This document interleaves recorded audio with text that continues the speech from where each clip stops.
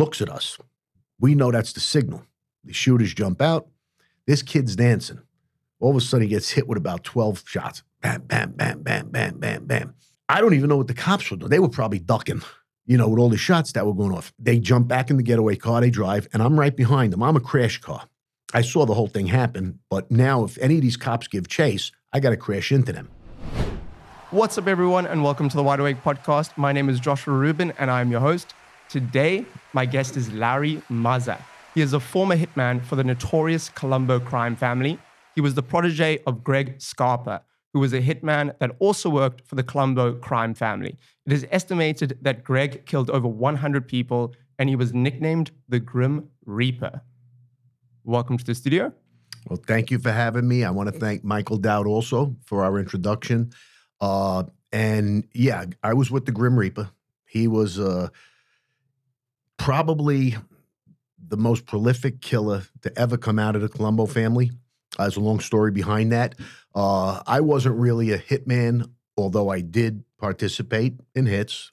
It was part of the life, but I never did it for money like people would believe a hitman does. So the newspapers made that bigger than it was. And I mean, before we get into any of that, I think just to lay the foundation, I want to know, where do you come from? What was your childhood like? Well, I've done several of these shows, and other people have come back and said it was almost like Leave It to Beaver, an old TV show like Happy Days. Grew up with a father who was a lieutenant in the fire department. My mom worked. I went to Catholic school. I was an altar boy. I was an athlete. I was in different, organizations, all for the good. There was no reason for me to get into the life I got into. I had a perfect upbringing. My parents were wonderful, just like all the kids I grew up with. Great parents that would do anything for their kids. And when you were younger, what did you think you would become when you got older? What did you want to be? Well, obviously our parents have big plans for us, and my father always said that I could have been a lawyer, a doctor, anything I wanted to be. But after high school, he saw that I wasn't really committed to studying and all of that. So their game plan changed, and it also became mine, was to follow his footsteps and become a fireman. And if I had done that, there's no doubt in my mind, I would have made chief. I would have worked my way right up to the top and been the chief.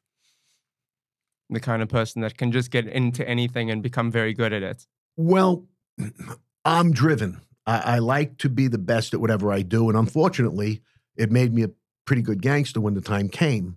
But yeah, anything I did, I wanted to be the best, whether it was sports, whether it was work, whatever it was. Around the girls, I wanted to have the prettiest girl. I always drove myself to be the best.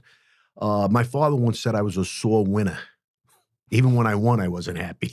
So I keep referring to him because, he just passed a couple of years ago. I'm sorry about that. No, I appreciate that. But, he had a different plan for me, did everything possible for me, as my mother did. But, things happen, and we'll talk about, I'm sure, the path I took, unfortunately. Yeah. Yeah. So when you were about 18 years old, 17, 18 years old, you met a girl called Linda. Yes. A woman named Linda. Yep. Can you tell me who she was and how you met her? Well, you hit it right. I was about 17. I wasn't quite 18. I was working in a grocery store or a supermarket called Danz's. They had like 11 different stores, and I had various jobs, from in the store to delivering groceries. And on weekends, that was the main thing, delivering to houses. And I started delivering to her house. And yeah, she was about 31, 32. I was, like you said, not quite 18. And she was a beautiful girl, lady at the time to me. And little by little, she got more and more friendly. And I got friendly back. Never really believing it would become something. But it did. Eventually, I would deliver to her house, and she would invite me to sit down and offer me a drink, which while I was working, I didn't have a drink. I would have iced tea or, a soda. Plus, I had to go home because I had jobs, other jobs. I was in a martial arts academy, and I was a football player at high school. So I was always weightlifting. and I wasn't thinking about drinking at 3 p.m. So anyway, eventually, after a few times of meeting with her, she sort of opened the door by asking me pretty bluntly if I fooled around. And I took it a little personally. I says, of course I do. What do you think? And I said something silly, but it's in my book and I'll say it again. I says, what do you think? I'm gay? And, nowadays that's a bad thing to say. But when I was a kid, I says, of course I fool around. So she asked me to come over her house a few times. And at first I was reluctant. One day she called me at the gym. I was at the gym and I go to the phone and she asks me to come over that night. And up to then, I never really gave any thought to her marital status or if she had kids or anything like that. Although I knew she had kids from delivering there, she would make comments that she had to pick up the kids from school or something like that. So I knew she had kids, but, maybe she was separated, divorced. Anyway, that night she asked me to come over. And when I went home, I took a shower, got all cleaned up nice. I had to ask my father to borrow the car. And yeah, that's again, it gives you a time frame. I didn't have my own car. And he gave me his brand new Buick Electra 225. He says, yeah, go ahead. I said I had a date, whatever. So I went to the house and when I walked up the steps, she was dressed in a real nice one-piece black outfit with a zipper that ran down the whole front. And I walked in the door and, we kissed, a quick kiss, hello, like we knew each other 100 years, like this was something that was going to happen eventually, So I sat down on the couch and I remember seeing an ashtray with a joint, which I had never spoken. I don't think I even saw a joint at that point in my life. Not even, I could say that. I never even saw one. And there was a bottle of wine. The infamous M&Ms that I've spoken about so many times were on the table. And we sat down and had some small talk and sipped a little bit of wine because that was more or less my speed at that time. And, within an hour or so, we were just starting to get hot and heavy. And that was the start of it. And it just grew and got more and more intense and very serious. It wouldn't have lasted 10 years. So, Jeez. And how long were you seeing her for before you realized or found out who her husband was? And how did that happen? Okay. Well, now that we were having this relationship, she started sprinkling out that she has a husband. We had to be careful. I said, okay. Maybe some kids would have ran. Maybe some wouldn't have. I don't know, but I didn't run. And eventually, she started telling me as we got real close, this took months, okay, that maybe it would be good for me to meet her husband. That's when I started getting a little, no, there's something wrong here. I said, I can't meet your husband. I mean, we're having an affair. How am I going to be his friend? No, it's crazy. But I think there was a point where she told him, and it'll all come together as we tell this story as to why that's a possibility. But I think she told him maybe 3, 4, 5 months in. Because after, getting closer to a year, she was insisting that I meet him. He could help me. He could put you in business. He'll make your life wonderful. All kinds of things that a kid, starts eating up to some extent. It sounds like the perfect setup. Yeah. It's like, you get to sleep with my wife and I'll give you some money, get you a job. Right. Yeah. I mean, my father, referring to him again, said later on, he doesn't know if he could have turned that situation down. So anyway, after about a year, I knew she was married. I still thought he was a traveling salesman or something. She never told me exactly who he was, but she wanted me to meet him.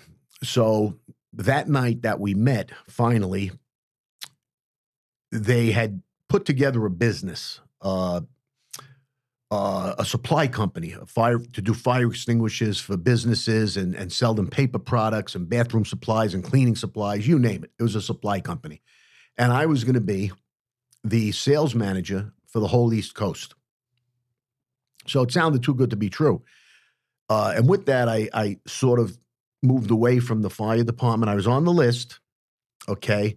Although something happened with that it was going to be a long delay. So it was almost perfect timing that I could take this position. I spoke to my dad and my mom about it, and they said, well, sounds good.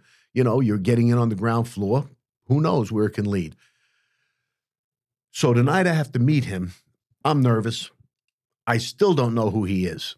She just told me he's influential. He knows a lot of people. That could be anything, you know. So the night I'm going to meet him and go to dinner and meet the other partners, I get to her house a little early. She says he comes home about 5 o'clock. So I got there maybe 4:30. And I remember needing more than a wine. So I says, you know what, Linda, I'm going to have that vodka. So I started sipping the vodka, and I'm looking out the window, waiting for the car to pull up. And cars are going by. Finally, a big black Fleetwood. It's like a limo. Tinted windows, spoke hubcaps, slowly pulls into the driveway. So now I know it's him. He parks, gets out of the car, and he's dressed like people saw John Gotti or, Bugsy Siegel. He had a sport jacket on, beautiful shirt. I could see the jewelry. And he has sunglasses, although it's dark. In the wintertime, it gets dark early. He didn't need sunglasses, but he had sunglasses on. And I've described his walk to the door as I'm watching him. It wasn't a walk. It was a swagger. He had a walk about him that I looked and I said, this is not a doctor. This is not a traveling salesman. Being in Brooklyn, I knew about mob guys. I knew about, social clubs. So I said to myself, or later on, if you put his picture in a dictionary, it would be under mobster. This is what he should look like. He comes up the steps. I open the door. I put my hand out. I says, I'm Larry. And he puts his hand out and says, in a very deep voice like Barry White, I'm Greg. I shake his hand. But the funny thing was, all along, I thought his name was Charles Shiro. Too much for me to get into that story, but she told me his name was Charles Shiro. It's a whole. If we do part 2, I could tell you about that. I don't want to deviate too far. That's okay. But so in my head, I'm saying, what the hell? So he comes in, he gets his sport jacket off. He's going to go change. But before he goes up, he comes out with 2 scotches. He says, here, Larry, have a scotch. I never had a scotch in my life. As a kid, what do you have when you're sneaking out? Vodka and orange juice or some silly kid drink, 7 and 7. So I said, all right, sipped the scotch, went down like fire water, but I didn't want him to know that. He goes upstairs. Linda comes in, and I said, Linda, he told me his name is Greg. She says, he just uses that name. I'm saying to myself, people just use other names. Now it's all, little by little, this whole thing gets crazier and crazier. Yeah, setting off some red flags. Yeah. So anyway, we walk out the door to go to the restaurant to meet the other partners, and she grabs me by the arm, like to walk with me. And I'm walking away. I say, are you crazy? And she's laughing at me like you're laughing right now. We get in the car, and he insists that I sit in the front, but I don't. I said, no, I'll sit in the back, like no problem. And she was going to sit in the middle. So I'm sitting in the back, and I watch him talking to me through the mirror all the way to the restaurant. And, he's very articulate. He's very friendly, easy to like, and fun-loving and carefree. He's got all the things that, wow, it's just like going out with my friends. We get to the restaurant, and I meet we walk in, and he has his own table. There's 2 bottles of wine already on the table. All the maitre d' comes over. The waiters come over to see him. The owner comes out of the back to see him. So more and more is telling me this guy is... He means business. Right. He's like the ones you hear about on TV. This is Al Capone or whatever. And he's introducing me as his nephew. So now they're all looking at me like, oh, my God, Larry, nice to meet you. So now I'm starting to eat that up a little bit. And when the partners get there, he doesn't ask them for their opinion or say, I'd like to give Larry a try. He looks at them and says, Larry is our new East Coast manager. And they say, oh, great. They're shaking my hand. Happy to have you on board. I mean, I didn't have to take a test. I didn't have to give credentials. What a great salesman I was. I just got the job. Why do you think they did that? What do you think they saw in you? They didn't. They weren't going to question Greg. If he would have brought in a monkey and said, this is our new sales manager, they would have said, oh, great. But why? What do you think he saw in you? Greg saw that he knew that I came from a good family, okay? I didn't know all of this at the point. He knew that I was in college. He knew that I graduated high school. Mm-hmm. And not to disrespect a lot of mob guys, but most of them don't go that route. Most of them didn't get schooling like that. And, just talking to me, he saw I could speak. I was probably smart from schooling and everything. And he knew with the influence he would add, I would be able to flourish, So, and we did. We got off to a great start. The only problem was somewhere along the way, the supply company had a huge fire and the whole business got burned down. To this day, I don't know if it was an insurance job. The greed takes over. Probably figured I could walk away with $500,000 and not have to worry about all this nonsense. And Larry could do something else. I don't know. But it came to an abrupt end. And now I was in no man's land. I wasn't in school anymore. I didn't have my old jobs. I was no longer on the fire department list. So that's where the door opened when he offered me some other things to do. And you took it, obviously. Yeah. And so you continued dating Linda throughout this time? Yes. His wife. Yes. Well, we weren't dating. It was secretive. I mean, the only time we had together, it was a lot of time. And I'm going to tell you now why it was possible for our viewers to know. Greg had another family, his first wife, that was living in New Jersey, about 2.5 hours away. He had 4 kids with that wife. Later on, I found out he had another wife in Manhattan and Las Vegas. So this guy was just lived like a pirate or the old-fashioned, just lived his life how he wanted. Probably had a few girlfriends as well. Vikings, and he had girlfriends as well. But he had all these families set up. So he was gone a lot of nights. And those nights, I was with Linda. And in hindsight, many years go by as I got older and I start thinking about it. I think the fit was so good that I made his life easier. When he was gone all those nights, what's a younger girl? Don't forget, he was in his 50s. She was in her early 30s. What is she going to do every night with the kids alone?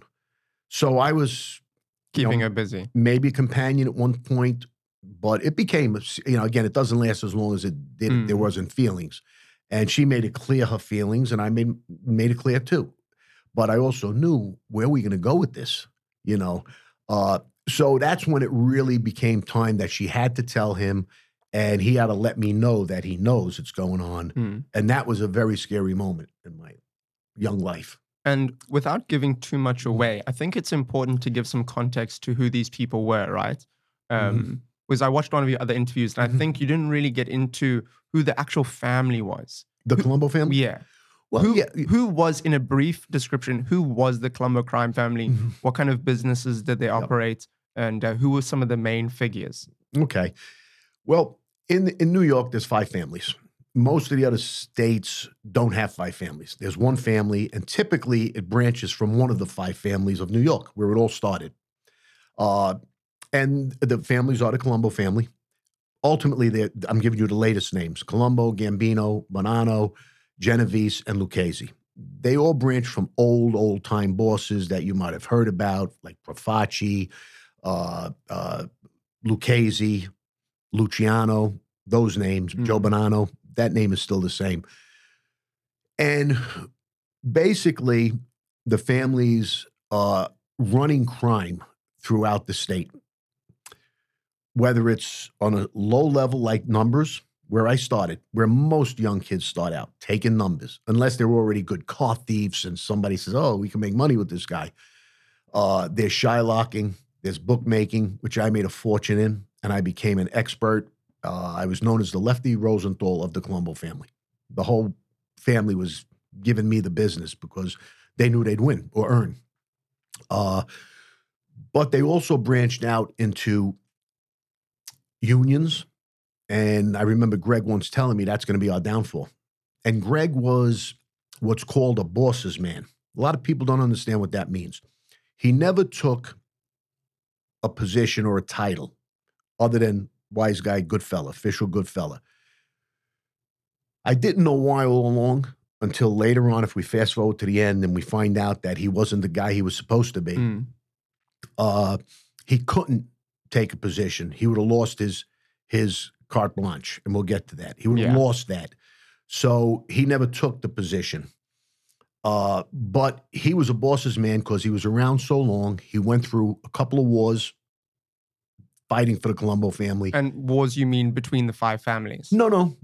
Inter-family wars. Okay. Yeah, interfamily. Most of the wars aren't between the families. The last one was probably 100 years ago, what you see on TV, Joe Masseria and Joe Maranzano. But after that, when Luciano and and this is history. I wasn't there. I know it from, just hearing things and seeing, some good documentaries that were legit. Once the 5 families were formed, there wasn't, I don't know of one where it was one family against the other. It basically is within the family itself. And the Colombo family's been at war for many, many years. We're actually working on a documentary about that, the Colombo Wars, because they were fighting for years.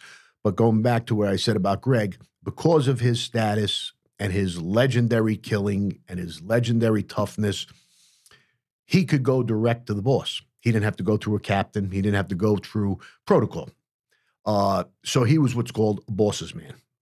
He had his own a lawyer called it a fiefdom. He had his own little kingdom within the kingdom, and he could do whatever he wanted. And when they questioned him on it, they, meaning Junior Persico, who was our boss, Greg would tell Junior, whatever I do here is for you and the family. And how did you become part of that kingdom? Because I know he was the one that got you hired. Yeah. But you weren't working with him really at the beginning. You were doing sales and stuff, right? Right. So how did you become a member of his close inner circle and performing hits with him? Great question. It's a great question, and it's and I will tell you how, but it's still hard to believe it could happen. Okay. After the supply company was dissolved, it blew up.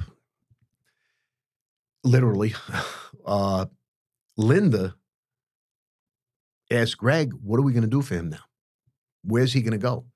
Now I'm not 18. I'm still young. I mean, I'm probably only 20. I could still move on with something else. But he says, I'll bring him into the numbers business and the Shylock business. I didn't know anything about those businesses. When you're his right, I'm becoming very close to him. He's bringing me everywhere with him. He's proud of me. He likes what's going on. He likes what I'm bringing to the table. He's now bringing me into the Shylock business. I was never a good Shylock because I had a heart. But I did get involved in it. He would bring me downtown. What's a Shylock? Shylock business is lending money at an exorbitant rate. I give you $1,000. You got to pay me anywhere between $30 and $50 every single week until you hand me that $1,000 back in full. And it's a lucrative business. Greg was a Shylock's Shylock. He gave Shylock's money to put out, okay? And he made a fortune at it, but you couldn't have a heart. Guy can't come with a sob story. You don't want to hear about his wife or his kid or anything. You can't listen. If you do, you're not going to be successful. He once told me, you know why I'm successful? He says, because I'm a scumbag. That's his exact words to me. And I was having a hard time because I would have an old coach that I grew up under, playing basketball, that now is doing business with me, sports or borrowing money. And if Christmas time came or he was having trouble, I would say, all right, I'll see you next week. And I remember bringing the story back to Greg, telling him, I let the guy pass this week. He banged the table. He jumped up. He called me a sucker and eventually told me the reason he's successful is because he's a scumbag. So it's a tough business to be in. And there were way tougher guys than me that had trouble with that business. Joe Brewster, Bobby Zam. These were good-natured guys, but tough guys. So But getting back to growing with the sports business, traveling with him to different meetings, meeting captains, underbosses, consigliers, and being introduced as his nephew, he was now bringing me into that inner circle. He wanted me with him, okay? And he knew now, again, the cat came out of the bag at this point with Linda. We'll get back to that at some point. So we had this real tight bond, okay? That, in life, that's not going to happen too often, where you're okay with a situation like that. And little by little, he would bring me along to more and more things that make you a serious, wise guy, and ultimately a good fellow or a made guy, whatever you want to call it.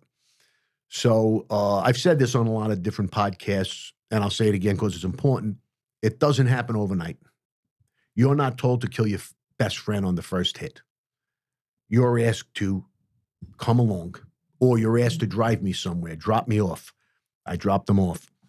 The next day I hear the guy he went to meet is dead. I know I dropped him off, but, what can I say? I didn't do it. Not finally, then he asked me to give a guy a flat tire. Okay? Give a guy a flat tire. Newspaper says, man killed fixing flat. Now, I gave the guy the flat. I was a little bit closer, But when I went to the club that day, I was getting seasoned enough with all the newspapers out, and, didn't even bring it up. I said, I'm not going to go in there scared and say, Greg, that guy got killed. I gave flat. That would be a bad aura. Showing weakness.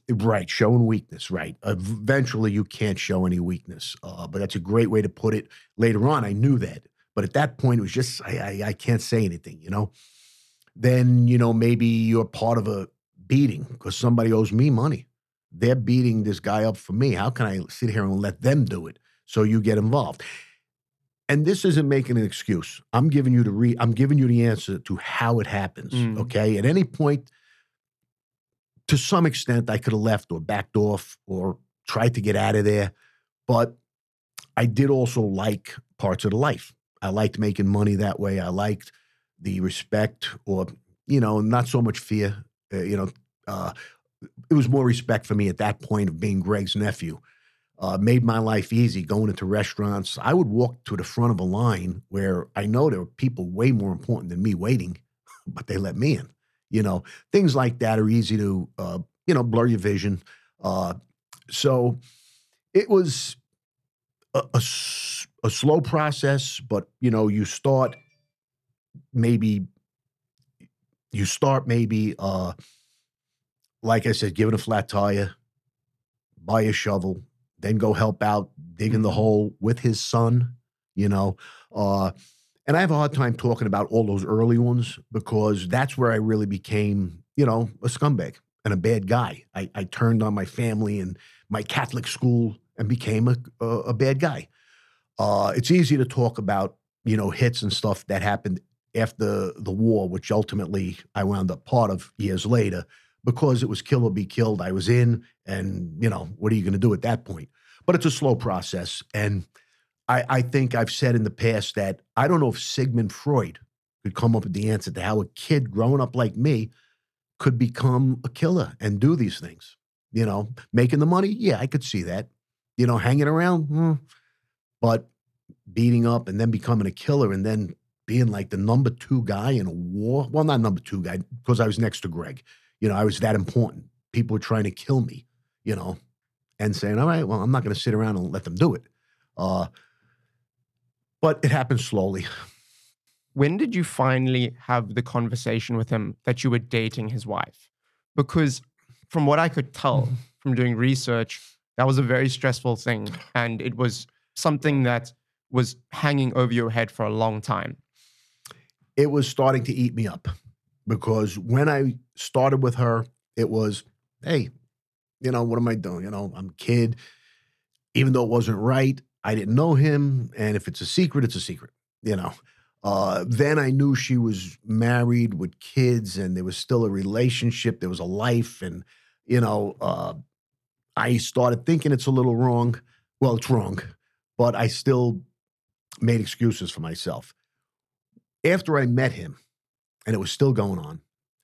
Now I am really a bad guy because how could you do that to a friend? He's bringing me around, introducing me, he's putting me in business. You know, he helped me get a loan for my first caddy. I couldn't go into a place at 19 or 20 and get a caddy, you know, without putting money down. Greg said it's okay. Oh, which car does he want? Pick the nicest white caddy in the place. And I drove out with it. You know, so all of these things are now starting to bother me. And she saw it happening where I wouldn't come around as much. I was sort of trying to back away a little bit, and she would call me, and he would call me and say, "Where you been? I'm worried about you. Linda's worried about you." And one day he finally saw that I wasn't the same guy. And he said that to me. He said, "Larry, there's something wrong." I said, "You're not the Larry I met." I says, "You got your mind is not right. You seem very you're off. There's something wrong." And I was paranoid, and he sensed that, you know, because I thought eventually he's going to have to kill me when he finds out. Now that I knew who he was, and the day he brought this out in the open, I went to his house as always, and I left my car. It might have been Linda's car that I was using, a beautiful caddy at the time, before I got my own, obviously.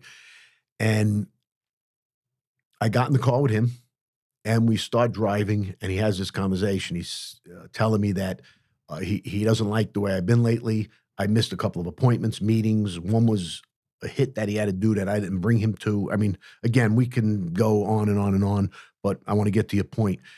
And he starts telling me that he wants the old Larry back. He wants me to be the way I was. He knows Linda cares for me. You've been a good friend to her. And he says, "You're a young guy, but you're very mature." He says, "And the conversation I'm going to have with you now is because I think you can handle it. And nobody else can ever be part of this." He says, "But I know about you and Linda." And actually, this went on. The club is about, you know, maybe 2 miles away, which isn't far in New York, a couple of streets. So he's telling me this all the way. We get to the club, and my stomach's turning because I know where he's going with this, but he's not coming out with it yet. We go back to the office. We sit at the desk. And that's where he tells me, he says, "I know about you and Linda." So I've said it a lot, and I always thought of that little part of The Godfather. It's the best way to describe it, where I said I would never admit it. Because the second I admit it, I just gave him the reason to kill me, you know? But something made me, whether it was stupidity, ignorance, or just, you know, this is my moment of truth, okay? And I'm here, I'm deep in, I still love her, I love the life I'm in. And I said, "Greg, you know, I have a lot of respect for you." I says, "And you are far from an idiot to me, but only an idiot wouldn't see what was going on." And he banged the desk with a laughter, and he got up and he took me outside. We started walking outside. He put his arm around me. And when we got outside, he told me, he says, "I can understand how it happened, and I'm okay with it. I'm okay with it." He says, "But if anybody outside of the three of us hears about it, you and I will be killed." So that was like the first time I knew one of our rules somewhat officially, that's taboo, which is taboo in any walk of life, but more so ours. And from that moment on, him and I had this bond, and it grew. It grew. He liked having this secret with me. I liked knowing it was in the open. I'd have to worry about getting killed. I still had my nights with her. There were times we would go out to eat dinner together, and he'd go somewhere else, and I'd go home with her. There were nights that on my own, I would just say, "All right, I'm going to go home tonight." And he'd say, "No, where you going? You don't have to come. We'll go to the house for a while." But I also was respectful of his position. I said, "No, I got to give them some time." Mm. And he would make a comment like, "What do we look like, newlyweds?" But again, later on, I understood. He had this whole life around him, and this was just one small part of it. It wasn't that important. It wasn't that big of a deal. There's no jealousy or anything like that. And again, you know, he probably had to give her something back because of his life. And did your parents know what you were getting up to at this point? No, they knew I was working for the supply company, and I never told them it dissolved. There was no questions asked. I was doing well. I never needed money. I lived in my own apartment down, in the house, but I lived on my own. I had a nice car. And I wasn't, other than the hours, because there were nights where I was out, and I told them I have a girlfriend, but no, they never saw anything with drugs. I never did drugs. I didn't come home drunk. I was still responsible and respectful. I was everything I was supposed to be, except I was starting to live that double life. And they really didn't know everything until the war of how deep I had gotten in. And when did things start to escalate? Like, when was the first time you actually saw someone get murdered, and how did that situation play out? How did it happen? Well, I like I said, I was part of the outskirts. I had to,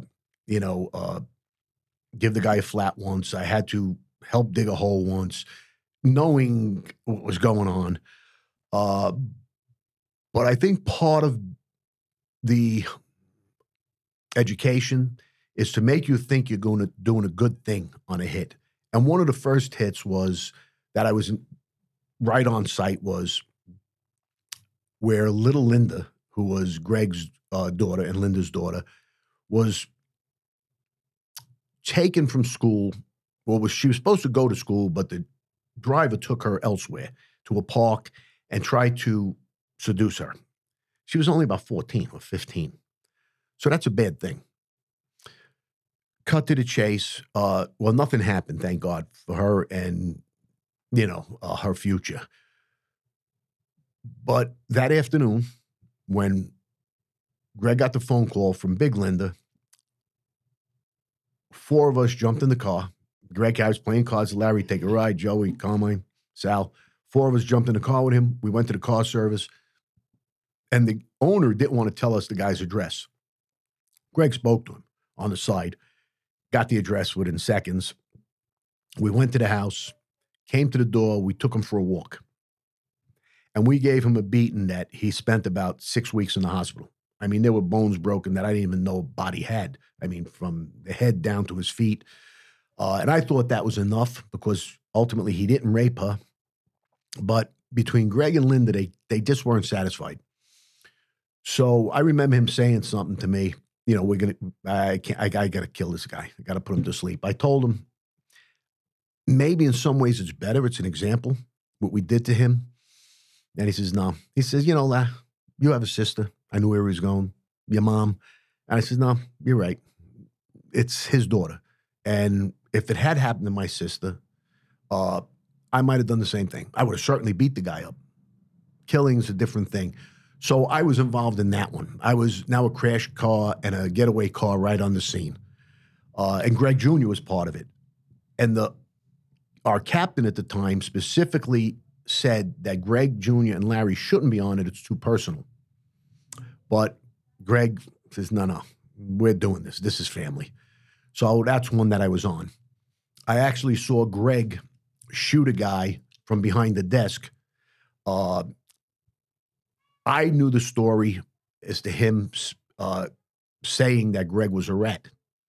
And Greg put him on the spot and said, what is this that I'm a rat? I hear. The guy turned white. His name was Donnie.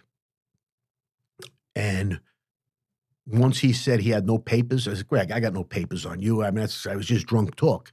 Greg reached in his desk, shot him right across the desk, saw his brains and blood and whatever. So I was right in the room at the time.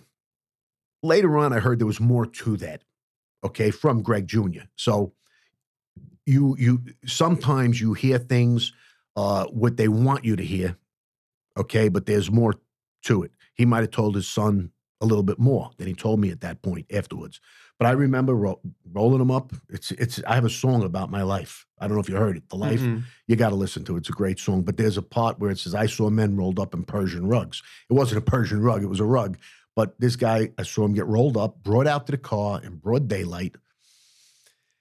The next one I was part of was firsthand was a guy that shot Greg Jr. He shot him in the behind. And just a beef in Gregory's nightclub called On the Rocks. And Gregory wasn't even looking to kill the guy. He said, it's over with, And Greg Sr. was like, are you kidding me? You're a good fella. You're a made guy. You got shot. He's done. And Gregory really didn't want to kill the guy because he was a local tough guy. And I think Gregory liked him in a way. But, certain things you can't do. So I was involved in that one. Another one was Junior Persico's nephew, Teddy, was young at the time, probably 18 or 19. And I was maybe 21 now, 22. He has a beef with a local tough guy in the neighborhood. And Junior he threatens to kill Teddy if he gets his hands on him. So he goes to his uncle. His uncle puts a whole family thing. This guy's got to go. So the whole family's looking for him. And this was a historical hit. I'll give you some detail on this one because it's a historical hit. If you know 86th Street in Brooklyn, it's where Saturday Night Fever was filmed. Kids are walking up and down. They're dancing. They got their boom boxes on. There's cops on motorcycles. There's cops on horses. It's almost impossible to commit a crime of any kind on 86th Street. So Nikki Black, who comes up in my life again later on, sends a message that this guy's on 86th Street, but it's impossible to do. Greg hears this through Scappy, who got the message, who was our captain. And Greg says, I'll never forget, he says, I'll take care of it. Calls Carmine, gets his son, Greg Jr., a few other guys, myself, and he says, puts it together. He says, this guy's dancing over there. And Greg Jr., it's common knowledge now, was the main shooter on this. There was another shooter, and I was in the background, and actually I was the crash car, main crash car, and that's this one. So we pull up, and Joe Brewster, ice in his veins. He's the probably number 2 killer next to Greg Sr., but the nicest guy. He can't Shylock. He can't bother somebody for money, but he'll kill you in 2 seconds if Greg tells you to kill him. So we pull up, and I'm in the car with him, and he says, how are we going to pull this one off? The guy's dancing there, but there's cops all around. He gets on a payphone right next to the car. There was no cell phones back then. And he's talking to Greg. I later found out he told Greg, but I could hear a little bit. It's impossible. Obviously, Greg told him, I'll be right there. Greg gets in this little rented car that he had as a second car at the house, because now I was, maybe using Linda's car, or she needed a car, whatever it was. He had a rented car. And I'll never forget it. He pulls up. We see him pull up.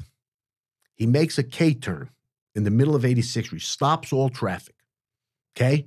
Looks at us. We know that's the signal. The shooters jump out. This kid's dancing. All of a sudden, he gets hit with about 12 shots. Bam, bam, bam, bam, bam, bam, bam. I don't even know what the cops were doing. They were probably ducking, with all the shots that were going off. So they jump back in the getaway car, they drive, and I'm right behind them. I'm a crash car. I saw the whole thing happen, but now if any of these cops give chase, I got to crash into them so they can't catch the shooters. And I do. I turn the corner. Greg is still blocking traffic. Nobody could move. We drive off, get down the street, and I'm right behind him in case somebody gives pursuit, but we didn't have that problem, so that was not the issue. But after it's done, we drive back to Greg's house. Scappy, our captain, is there. We walk in. It gives us all a big kiss, every one of us. Now, again, I'm 22 years old, give or take, maybe 21. And the captain gives me a kiss, like a hug, like good job. Like we did something heroic. Gives Gregory a kiss, gives Bob, Carmine, all the guys that were on it. Now we're sitting there.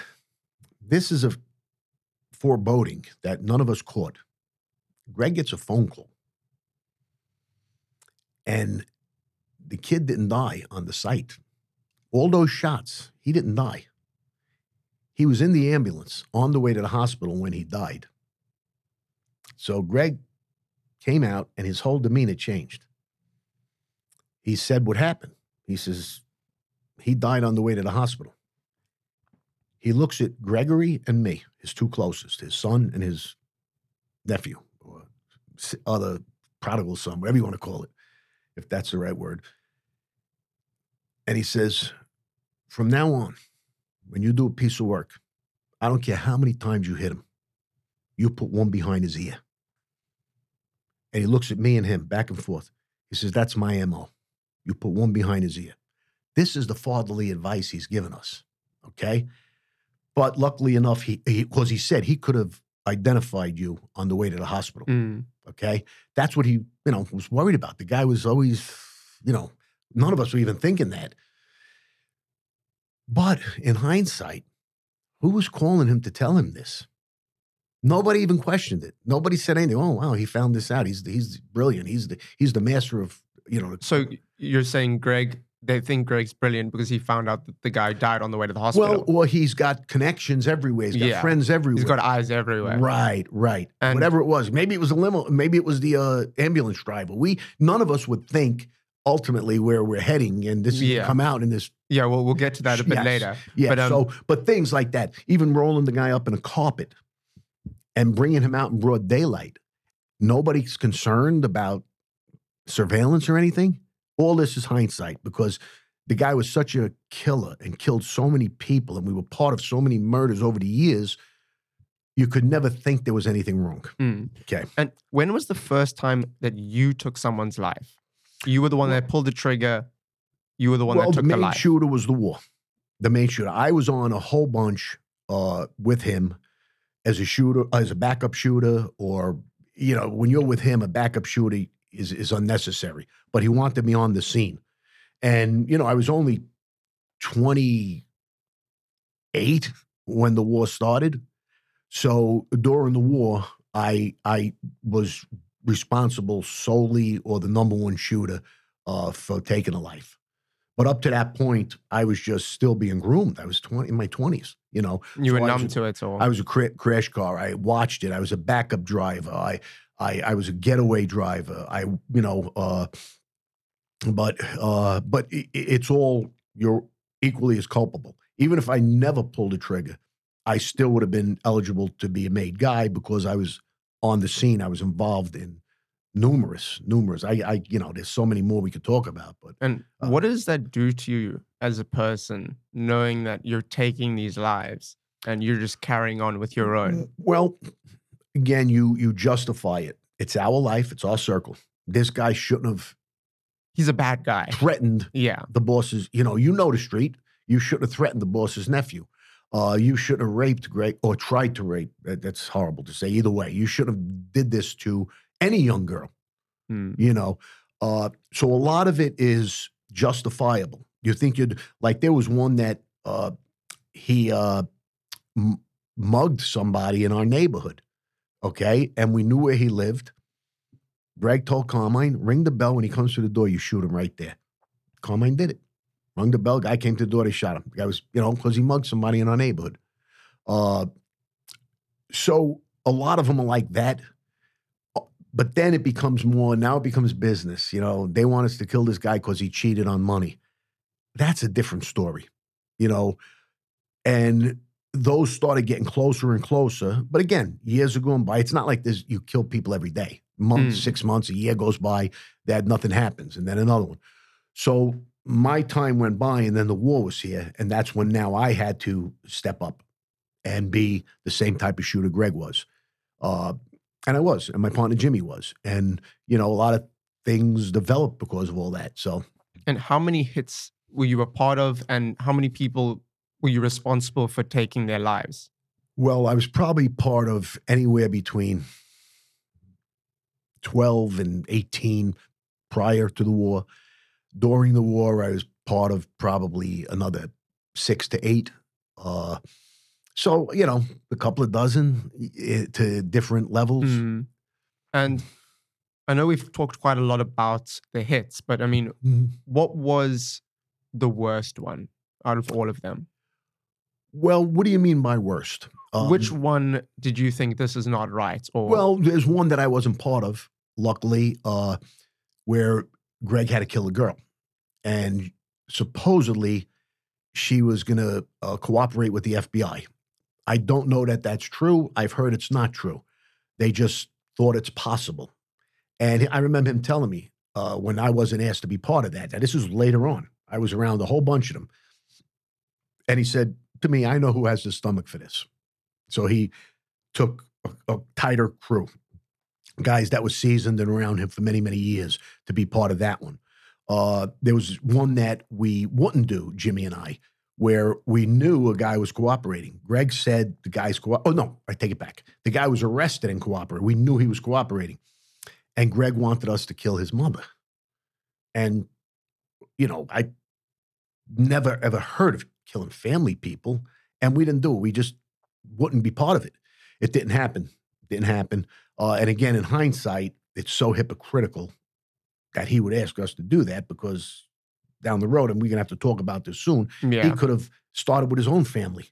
If you're going to start killing cooperators' families. I mean, when did you find out, just to break the news? I mean, not the news, but... I'll get that. I'm going to... So those were bad ones. If you want to say the worst to look at or to be part of was during the war when we killed Nicky Black and Larry Lampese. Because Nicky, it was personal, and he threatened to kill me through my uncle, my mom's brother. And he also threatened to kill my partner, Jimmy, if he was seen on Avenue U in his business. So this was personal for us. And we're lucky enough. I remember saying, God willing, we'll get him first. That's crazy statements, but when you're in at that time, we spotted him during the war. And I put a shotgun 6 inches from his head, and it was gory. It was probably the worst one I looked at. I'll fast forward to another one during the war where I was getting so frustrated. We all were. But I had made a comment, and this is now, remember, went from John Jay College of Criminal Justice, high school football player and martial artist that knows all the right ways of life, to saying, I think we need to massacre somebody because they're not getting the hint. They weren't getting our guys anymore. Every time they showed up, one of their guys got killed on the opposite side.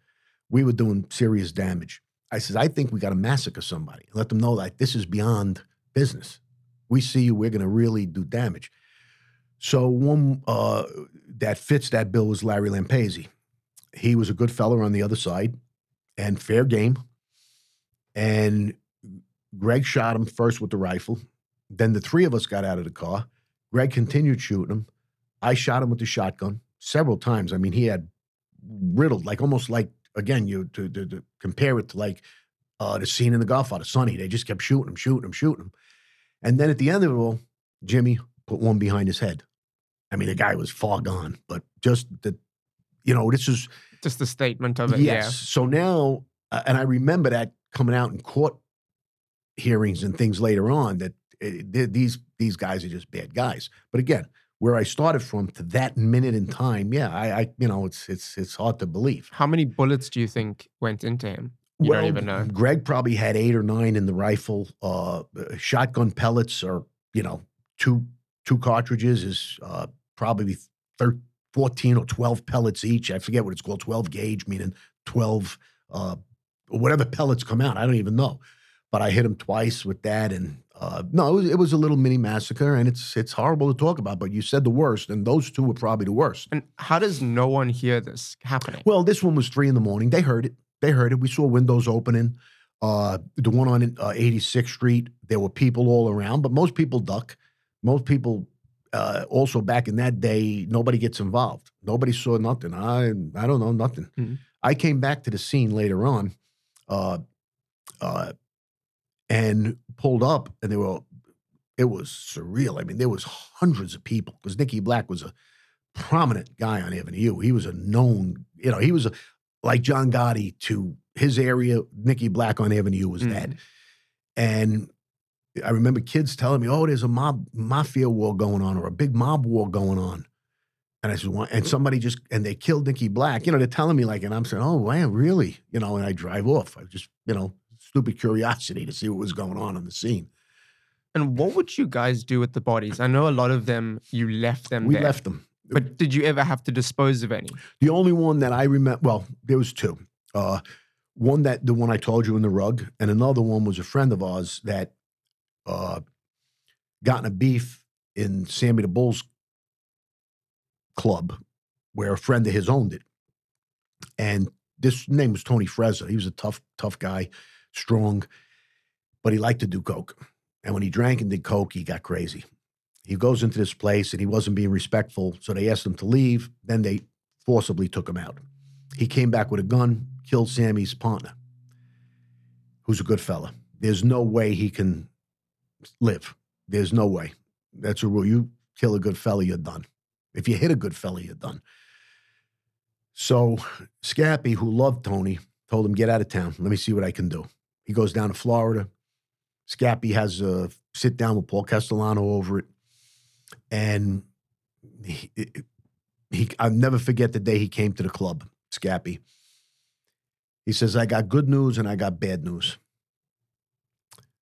The bad news is Tony's got to go. I said, that's pretty bad. What's good news is going to come? He says, the good news is we get to do it. Now, killing our own friend. How's that good news? Right. But the good, they would have tortured him. They would have left him out in the street. We put it where nobody ever saw the body again. And he was buried in a place called Wolf's Pond in Staten Island, in the woods.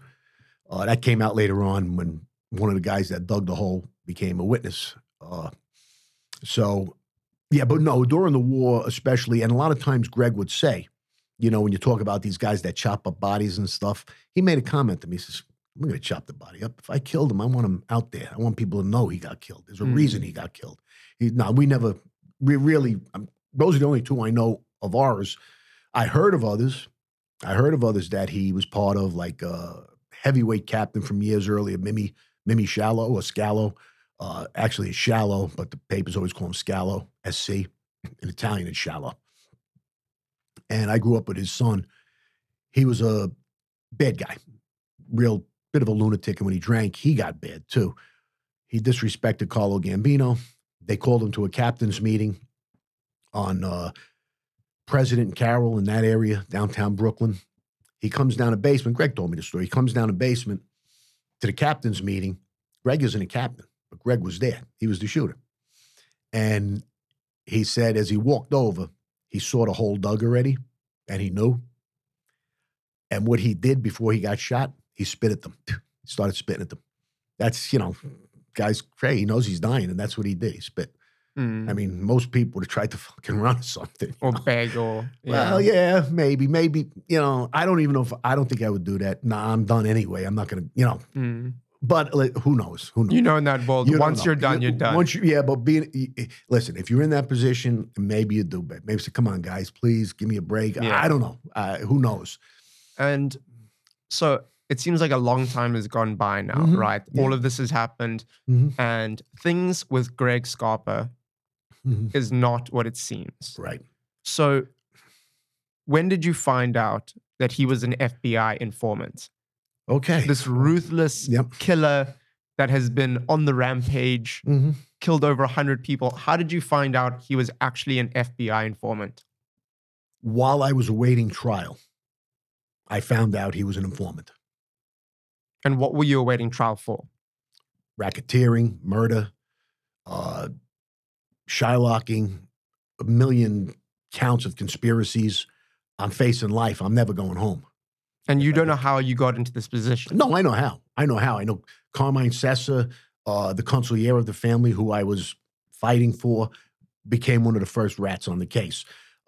Two other guys in the family flipped when they got arrested. And they keep talking about Greg and Larry and Jimmy and Greg and Larry and Jimmy and other people.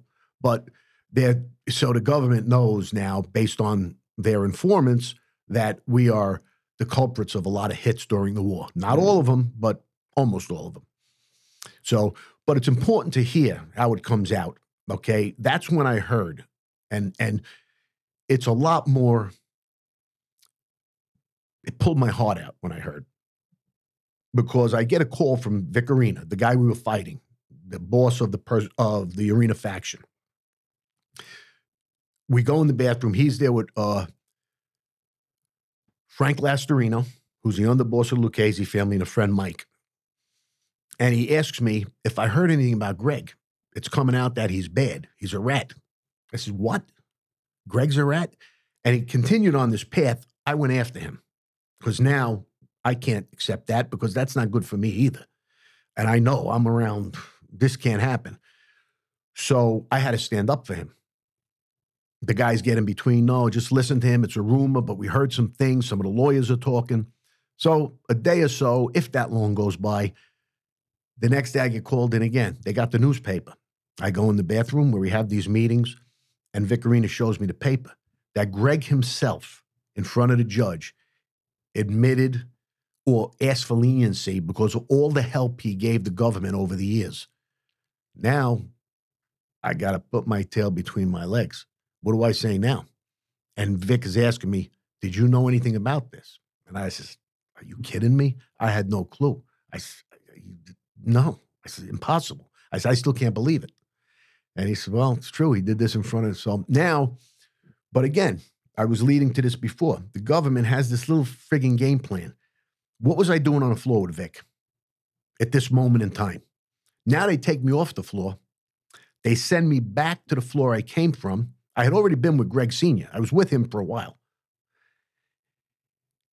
Now I'm with Ali Boy Persico, who is the son of Junior Persico, the boss of the family.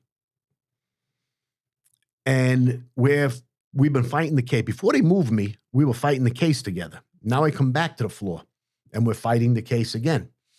And I tell him, you believe this, Greg? How could this be possible? I'm saying it can't be. It's not true. Ali tells me, I'll never forget it, his exact words.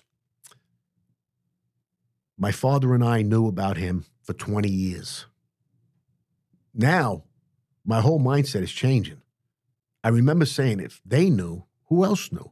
And how did... So Greg's whole family knew about it? Well, based on what he just said, they knew. That's all I know at that point. But I said to myself, who else knew? Did Scappy know? Did Greg Jr. know? He didn't. Greg Jr. had no clue either. He was as blind as I was. But I said this to myself, and they allowed this to happen. They allowed them not only to forget corrupting kids. That's the casualties. But just to allow him to destroy the family. Why would you allow a rat to be part of the family if you knew? Okay, and he said it to me, but when he said it, he turned white. He knew he made a mistake telling me that. So my whole mindset was changing. I says, here I am fighting this battle to be loyal and to be upstanding. Because you didn't want to rat on anyone. Of course not. You didn't want to give anyone up. And now you're risking yourself right. And not for only people that didn't risk themselves. Right. And the other thing people got to realize is I would never do that while Greg and Greg Jr. were standing up doing life for two reasons. I was loyal to them, but even more than that, I feared them. And Greg Sr., not Greg Jr., Greg Sr. would kill my father, my brother, my sister, my mother. He wanted us to kill a mother, so I know that. My cats, my dog, he'd kill everybody that he could to stop me. So I'm not going to put my whole family in jeopardy. So I'm taking the lumps, and I'm going to do what I got to do. I was fighting for 20 years. I was hoping to get 20 years. I was young enough to at least have some light at the end of the tunnel. But once this all happened, now the whole scenario changes. You can't kill me anymore. You better watch he don't get killed, know. And Ali Boy knew. They all knew this. And that day when he told me that, Ali Boy, he goes to a lawyer meeting without me, which is okay. Everybody goes to see their lawyers alone. But we were fighting the case, and we were drawing up points of who was lying and points to help us. I ran across some paperwork, his final summation. He was making the final summation to have his lawyers, say that it wasn't our war. We were just part of the outskirts. It was Greg and his men. Everybody knows who his men are, me and Jimmy and some others, but basically me and Jimmy. So he was giving us up. Maybe the jury would say, yeah, it was them. Give these other guys a shot. That was his game plan. And that's a rat. To do that in your closing summation, he's no bargain. So I always said there's a lot of ways to rat and do things like that, in turn, other guys gave up information on their plea just so they can get 10 years or 8 years. And that information you gave up hurts the next guy, That's why you're not supposed to ever admit there's a family. Junior Persico admitted there was a Colombo family. He said, I'm a member of the Colombo family, but I'm not the boss. He was trying to save the 100 years for being the boss. So you start seeing it's not do as I say. It's, do as I say, not do as I do. So it becomes easier to start thinking about yourself. Yeah. I mean, it's crazy to me that the FBI allowed it to go on for so long. I mean, how long was he an informant for? 30 years. 30 years. 30 years. And during that time, he killed more than 100. 100 plus people. It's more than 100, yeah. I heard an FBI agent say it's more like 200. How does that help the FBI? I mean, he must have been giving them some, and it also makes sense now where you were going, especially you were telling me about that hit earlier and how he knew the guy that was that survived and died on the way to the hospital in the ambulance. Now all those things are like, oh, how did he know that? That makes sense. It makes sense. I'll give you another example. Greg Jr. told me not too long ago. He remembers one instance where a guy was coming in with emeralds, like a whole bunch of emeralds, a whole bunch. Let's just say $1 million worth. And he brought them to Greg Sr. first. Greg Sr. offered him $50,000. It's not enough, probably, whatever the numbers were. So the guy says, no, I'm going to see what I can do elsewhere. The next day, that guy got pinched at his house. The feds came and took the emeralds. Greg Jr., he could never confront his father. He said, Dad, he just saw us yesterday, and today he's pinched. But Greg Jr., from that day, he told me, he said, I knew there was something wrong. But the killer that he was, and the family always coming to him and him doing hits, it was hard to believe it's possible, And a lot of guys said that. They thought, they knew, but how could he carry a body out like that? Or how could he do all these hits? He never said no to a hit. But going back to what you said, and in the light, as time goes on, you can see the FBI isn't the sacred organization. They're still looking to rise their pay grade. There's egos there, just like we had egos in the street. They have egos. They want to be, the director. They want to be the director's right-hand man. They want to be a supervisor. They want to get all this, money and fame. Then they will write books afterwards, just like a lot of us do, So they're not with, and they've told me, I had an FBI agent on the show, and he says, I'm ashamed that I was on your show. Yeah, on my talk show. I'm ashamed that I was an FBI agent. I says, it's an embarrassment. He says, and people think we're smarter than we are. We're not. They only know what they're told. They're not like New York detectives or inner city detectives that have to piece crimes together. They only go by what they're told. So you could see it, although this was blatant, but it's not the only time. Think about Whitey Bulger. You know that story? No. Okay, Whitey Bulger, you'll have to research that, was a heavyweight Irish mobster. And he had a brother who was a politician and an FBI agent in his pocket. And he did the same thing Greg did. He was probably the worst murderer in the history of Boston. He got away with it for years and years and years, never did any time. Well, he did some time. I take that back. He did some time. But then he went on the lam, and they took 20 years to catch him. I said while I was away, they don't want to catch him. They catch him, there's going to be a whole nother Greg Scarpa story, and little by little that's come out. It's the movie Black Mass. I never saw it. You got to see that. But it's Whitey Bulger. Look at that. He had the same, and what he did was, the reason he escaped, his own crew he would give up all the Italian gangsters. The Italian gangsters were getting pinched, and he had his own area in Boston where he was selling drugs, robbing, shaking down, everything that the Italian mob guys did. And he was ruthless killer. Look him up, Whitey Bulger, you'll see. And I'm sure there's a lot more of that going on. Little by little, you're hearing more and more about who was working with the government. Lucky Luciano worked with the government years ago to help them during the war. And he said, well, we're going to be patriots. If any of us went in and said, we're going to help the government, we're going to be patriotic, we'd be dead.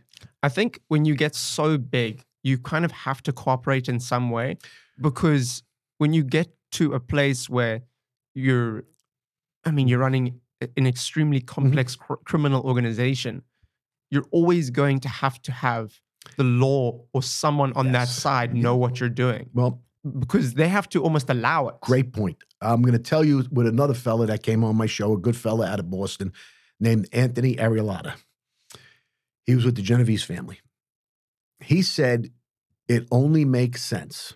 It's power. The only thing more powerful in this country, not so much now, go back 20 years, in the 80s, well, even more than that, so up to the 80s, go back 40 years. The only thing more powerful than Cosa Nostra was the American government. So it made sense to befriend somebody to help you.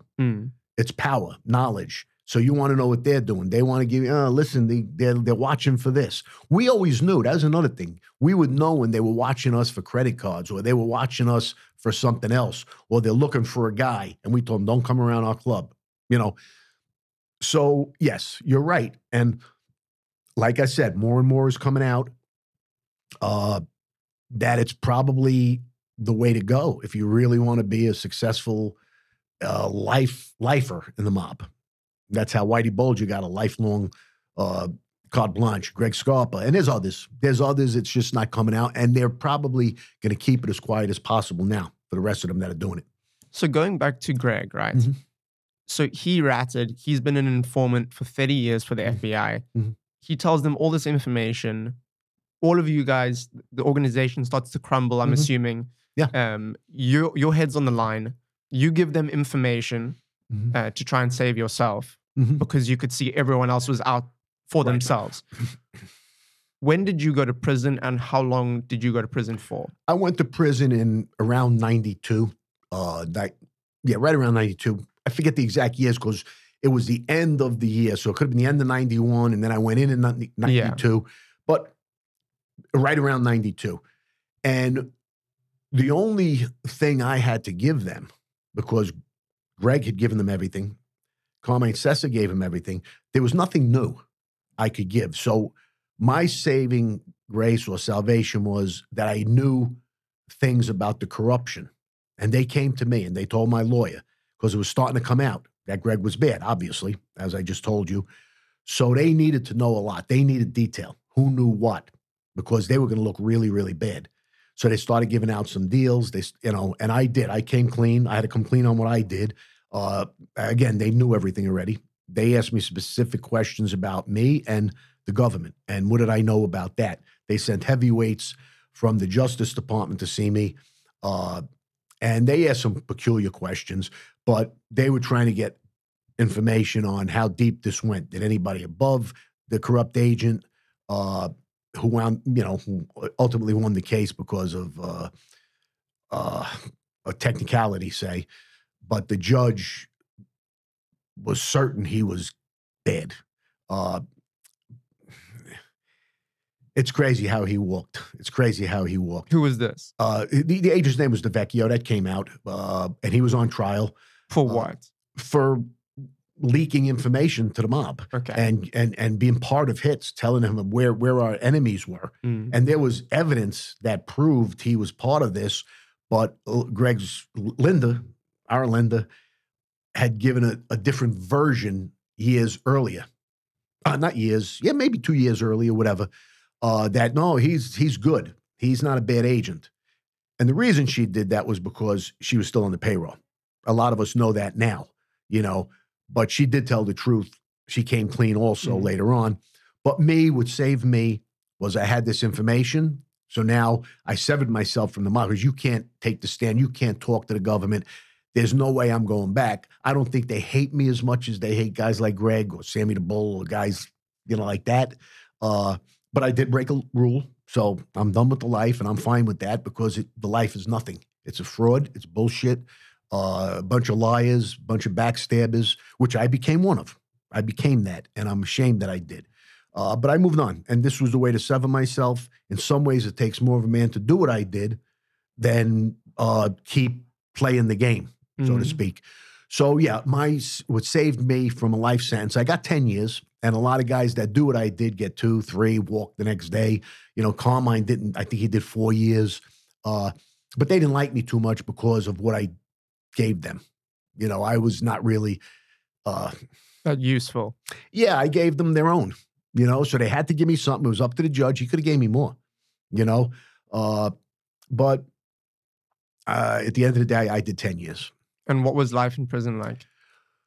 It's not what people think. It's the hardest part is being away from your family, your loved ones.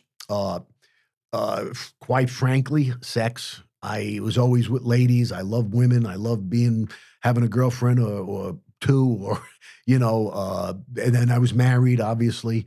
So those are the hardest parts. The actual time in prison, there are some places where maybe there's a lot of raping and things like that. I was in max places, but you gravitate to a certain group. And if you stay out of things, I never got involved with the drugs. So I was never gonna have no problems with the guys smuggling in and out drugs. I didn't get involved with the gay guys, or they call fags in jail. I'm sorry, I have to use that word, but I wouldn't use it in public. But I wouldn't be involved with them because that's not what I wanted to be looked at as, or have somebody fight me because I was talking to his girlfriend, in prison. I did get involved in gambling, which I did my whole life. I ran the book in prisons every place I went. And they knew it. And they called me in one time, and they asked me, and I denied it. No. They showed me cameras of them following me, handing stamps back and forth, and they told me there's a bigger line to your cell on a Sunday afternoon when football's on than the chow hall. So, but they didn't care about gambling. They said, as long as nobody gets hurt, there's nobody threatened, we don't care. I mean, what are you gambling with? Are you gambling with shoes? Stamps. Oh, stamps. Sorry, yeah. Stamps. Everybody's allowed 3 books of stamps, maximum. What are the stamps used for? Well, usually to send letters out, but also currency. Oh, okay, so if I gave you a book of stamps, it's $5 at the time to do my laundry. There were guys that made money doing that. They would get a book of stamps from 10 guys and do their laundry. That's how they survived prison. I survived by the gambling business. Yeah. I was an expert in it. You were good with numbers. When I left, you're allowed 3 books in your possession. I had 2,000 books of stamps. Jesus. And I gave them out to people, and I sent a lot of books home over the years too, to my ex-wife. You're like the Oprah Winfrey of prison. Yeah. Here's a stamp. Here's a stamp. I didn't even know that. So she could, sell them back to the post office, 100 books at a time, whatever it was. But I was very much, I wrote my book. While you were in prison? While I was in prison, I studied up on different things that I could do that were practical, like, personal training. Now I own a gym, and I'm a personal trainer, and I went back to teaching kickboxing and doing the things that I loved as a kid, and coaching and things like that. So that's back in my life again. But I did my time really healthy. I did no hooch, no drugs. I worked out every day, probably 3 times a day. I read myself to sleep. You wanted to reform yourself. Well, yeah. And I wanted to, and like I said, I wrote the book. And what was your relationship like with your family? Because I'm sure coming from the background that you came from, they must have been so disappointed. Of course. But the reality is set in too. They still love me. They know I'm a decent person at the core, I like to think. And they supported me every step of the way. That's amazing, eh? And were they shocked when they found out about everything? Of course. When did they find out? Was it when you were into trial? When they was in trial, and the prosecutors were saying he's the most deadly member of the Scarpa crew, which isn't true. I mean, we're all equally deadly under him. None of us alone were that bad. But with him, we all felt the same. You can't show weakness. His own son, Greg Jr., has a heart, and he's generally a good guy. But in that life, he was cold-blooded. He would kill you in a heartbeat because his father said, this is what we got to do, And he did 33 years, Greg Jr., and he spent probably 13 or 14 in solitary. Jeez. Yeah, but he's a whole nother story, and we have him. We're working with him. Hopefully, he'll be part of what I'm doing as far as a movie or a TV series. Yeah, actually, I would love to talk about that. So, I mean, you've been doing a lot since you got out, right? I know you said you did the gym, you've done the book. Yep. You've got your own show. Yes. But you also worked on one of the biggest movies of all time. Yeah. The Irishman. Yep. Yeah. I mean, how did you get onto The Irishman? How did you work on that? You were working with Robert De Niro? Yeah. I'll say this. I've said it several times, and I mean it from my heart. I've been blessed since I came home. The book was well received by some serious, serious people. I'll start with De Niro. When he was doing The Irishman, he asked his security team, several of them were New York detectives on my case, working with the feds, if they know anybody that can help him as a consultant. And get into character To better. get that, exactly, the character of a street guy that's shooting and doing these things. So they all said, Larry. I mean, it's I take some pride in that, but also, same here, good in shooting people and whatever. Yeah. So he read the book and he says, I want to meet him. I went to meet him. He put me in his hotel, everything first class, fantastic. And he wanted me to sit with him for an hour. I wound up sitting there for over 3 hours. And the only reason we cut it off is because he had to go pick up his daughter at school. Robert De Niro had to go pick up his daughter at school. How funny, right? So he was a sponge. He listened to everything I said. A lot of things I said changed the script in the movie to some extent, about a dozen different things. And then I also got a small part in the movie because I was very helpful to him. He called me at different times. And I played a hitman in the movie. Go figure. And he had me meet. I went to Martin Scorsese's house. I met him also. I met casting directors. I was doing at the same time some documentaries with another producer named Kevin Kaufman. So doors were opening there. I was a corrupt cop in a TV show called The Perfect Murder, which is funny because I know this show and you are from South Africa, and the actor that portrayed me is from South Africa. Young guy named Tommy Hugo. Great kid. He called me afterwards, and I sent him. Just a great kid. I was glad he did. He did a great job. And then I met Nick Pileggi, who wrote Goodfellas and Casino. When I walked in his house, the first thing he told me, and I'm humbled by it, and it's just a start. He says, "Larry, you wrote a mob classic." I said, "Wow, coming from Nick Pileggi." And if I'm not mistaken, you actually wrote it from start to finish. Myself. Yep. I had an editor to read through it, to proofread, make sure to quotate, and very little they had to change. They also helped me with chapters, how to line it up. We sat down together to do that. And the only part I didn't write, one of the detectives who I mentioned, Robert Melandich, he wrote the foreword for me because you have to describe yourself. I said, I'm not going to do that. So he did it for me. And it was very nice. So like the description on the front or the back of the book? No, you'll see it's like a prologue, not a prologue, a foreword. And it says, the first line is, if you were to meet Larry Mazza, you would never believe his history. He grew up here. He was this. He was that. Ultimately, he became a wise guy in the Gambino and in the Colombo family. And there's things I can't say about myself. Some good, some bad, but he did it. I put it in verbatim, whatever he said. And no, but I did write the whole book myself. It's so amazing. Fast forward, this man named Joe Paletto comes along, and he's a producer who just got back in. He was retired for like 14 years, and he's only maybe a little bit older than me. I'm 62. He's probably 64. But he retired because he was very successful, and he was able to do it and spend time with his family. But he gets back in, and he wants to, and he likes my story. So he pays me what's called option money to buy the book, the rights to the book, to the story, not the book, the story. I still sell the book on my own. And I gave him the idea for Mob TV. I said, and I got it from a friend of mine. We were talking, we saying, all these channels, there's, BET, there's this TV, there's girl TV, white TV, this dance TV. I said, there's no Mob TV. And it's such a popular genre. So he puts together Mob TV. And it can be found on Plex, which is like Netflix or Hulu. You go to Plex and then you scroll down, you find Mob TV and you see all the shows. A lot of them now are old shows because it's in its infancy. I'm the first live show where we, much like we're doing, I have guests on and it's in a studio. And, I've had ex-cops on, like Mike Dowd, like you had. I had ex-FBI agents, ex-mobsters, women that very interesting. People are loving it. So we did 2 seasons. I'm waiting for the 3rd to come out. But he brings in as a partner Terry Winter. Now, Terry Winter wrote Wolf of Wall Street, Sopranos, Boardwalk Empire, The Tulsa King, the latest one. He had a co-writer with that. And I'm leaving one out. He did 5 that are very big. American Gangster.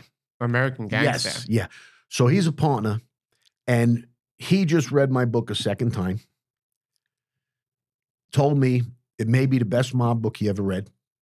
He is extremely interested in getting on board with he's already partners with Mob TV. So put the dots together. It looks like we're heading in a real good direction. I can't say much because the I's aren't dotted, the T's aren't crushed yet. There's a lot of non-disclosures, but he's very, very interested. He read the book a third time. He is no longer doing the Tulsa King. He is, and I'm hoping the reason is because he wants to start work on The Life. That's where I am at with that. And I'm going to throw this out there now. Anybody that wants to check out The Life, I'm the only one. Well, you can get it on Amazon, but only the Kindle version. You don't get the pictures and some. Is that what your book is called? The Life. The Life. Yes. You can get it at my website. It's www.larrymazza-thelife.com. You could Google search me and see where else. It will come up, yeah. It'll come up. But hopefully, if something does develop, a big company, because when you're a first-time author, they don't really care about you. They want Nick Pileggi's book, Terry Winters. They want Nelson DeMille. They want really big names. Right. But I'm sure with all the appearances that you've done now, you're getting there. Well, I am, but I'm going to wait now. Once something big develops, I mean, like a TV series comes out, then I'll pass the book along to them and let them really mass market it. But I'm doing good. I'm doing okay with it. I sign every book that goes out. And just to end off, I wanted to know what happened with Linda and what happened with, I've just forgotten his name Greg? now. What happened with Linda and what happened with Greg, yeah. Well, Greg, I'm going to tell you what happened to him the way his son said it, Greg Jr. He said that my father, meaning Greg Sr., thought he was God, the way he lived his life. And at the end, God showed him who was God. He wound up getting a bad blood transfusion, and it was tainted with AIDS. Again, this is back in the 80s when he got sick, and he died a horrific death of AIDS, probably worse than cancer. Because back then the treatments weren't very good. Well, he had all the treatments, so he lived a lot longer than he should have because he had the money to buy all these experimental drugs. So he lived longer, but he did die in prison. And from a solid 240, 230, solid guy, I think he was about, I want to say they said like 45 pounds when he died. He was a skeleton. It can't be 45 because that's like 20 kilos. Well, 80, whatever it was. Yeah, it must be, maybe 85. Very small, yeah. Okay. But I picture a skeleton. Yeah. That's what they were telling me. Maybe I'm off on the exact weight, but I didn't see him. I heard, I was still doing time when he died. Yeah. And Linda, everybody mostly everybody has fallen apart, struggled from his son Greg's family, his kids. They had to make it without fathers, without incomes because everything was gone. His other son, Linda's son, Joey, got murdered, got killed, assassinated in a drug deal. I hate to say that, but he was involved in that and he should have never been, but the father allowed it, encouraged it. So he got what he deserved, a horrific death. Greg. Yes. Linda, unfortunately, I had made a comment once that she aged badly. I didn't mean that in a... What's the word? No. You're right back in it now. No, because somebody made a comment that it was not nice for me to say that, but I didn't mean it in a cosmetic way. That she's not... Personality-wise. No, just health-wise. Okay. She didn't always take care smoked, of herself. and I think she smokes she started with 1 pack a day. I heard she sat around the kitchen maybe 3 packs a day. She wasn't a drinker. She drank maybe like us, had a couple of glasses of wine. Me and Greg were having a bottle each. She started drinking a lot. I think she started using drugs to help her mind, which some ways are worse than other drugs. Yeah. So that's what I meant by she aged badly. She didn't take care of herself. Yeah. She had a heart attack. She fell. I think she broke bones in her back. Just a very unhealthy, miserable existence. And that's what I meant by she aged badly. So I hope the same person who's watching, your show. Understands now, yeah. Because I didn't mean it that way. But the daughter suffered many years. There's really nobody in the circle that I can say, and that's probably the message at the end of the day. And mine, you know, the one I use is to tell somebody you don't need that life to make a living. You can make a good living in lots, and I'm proving it right now. Hard work and perseverance. And you don't need that life for respect. I get more respect now because I get the same respect without fear. Nobody fears me. They don't have to fear me. They meet me and they say, man, you're the nicest guy. I can't believe you're a killer. I said, I'm not a killer. I said, you know, don't believe everything you read. Get to know me. You did kill people. I did kill, but again, it wasn't like I don't look to go do it. It's not like I did it for money, and I'm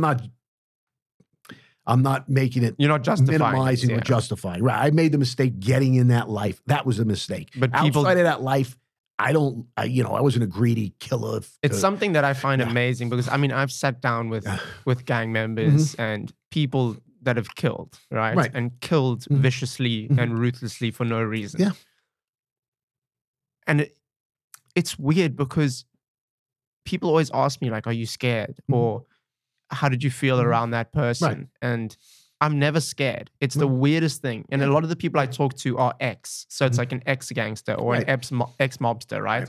And for me, it's like they've become a completely different person to who that person was.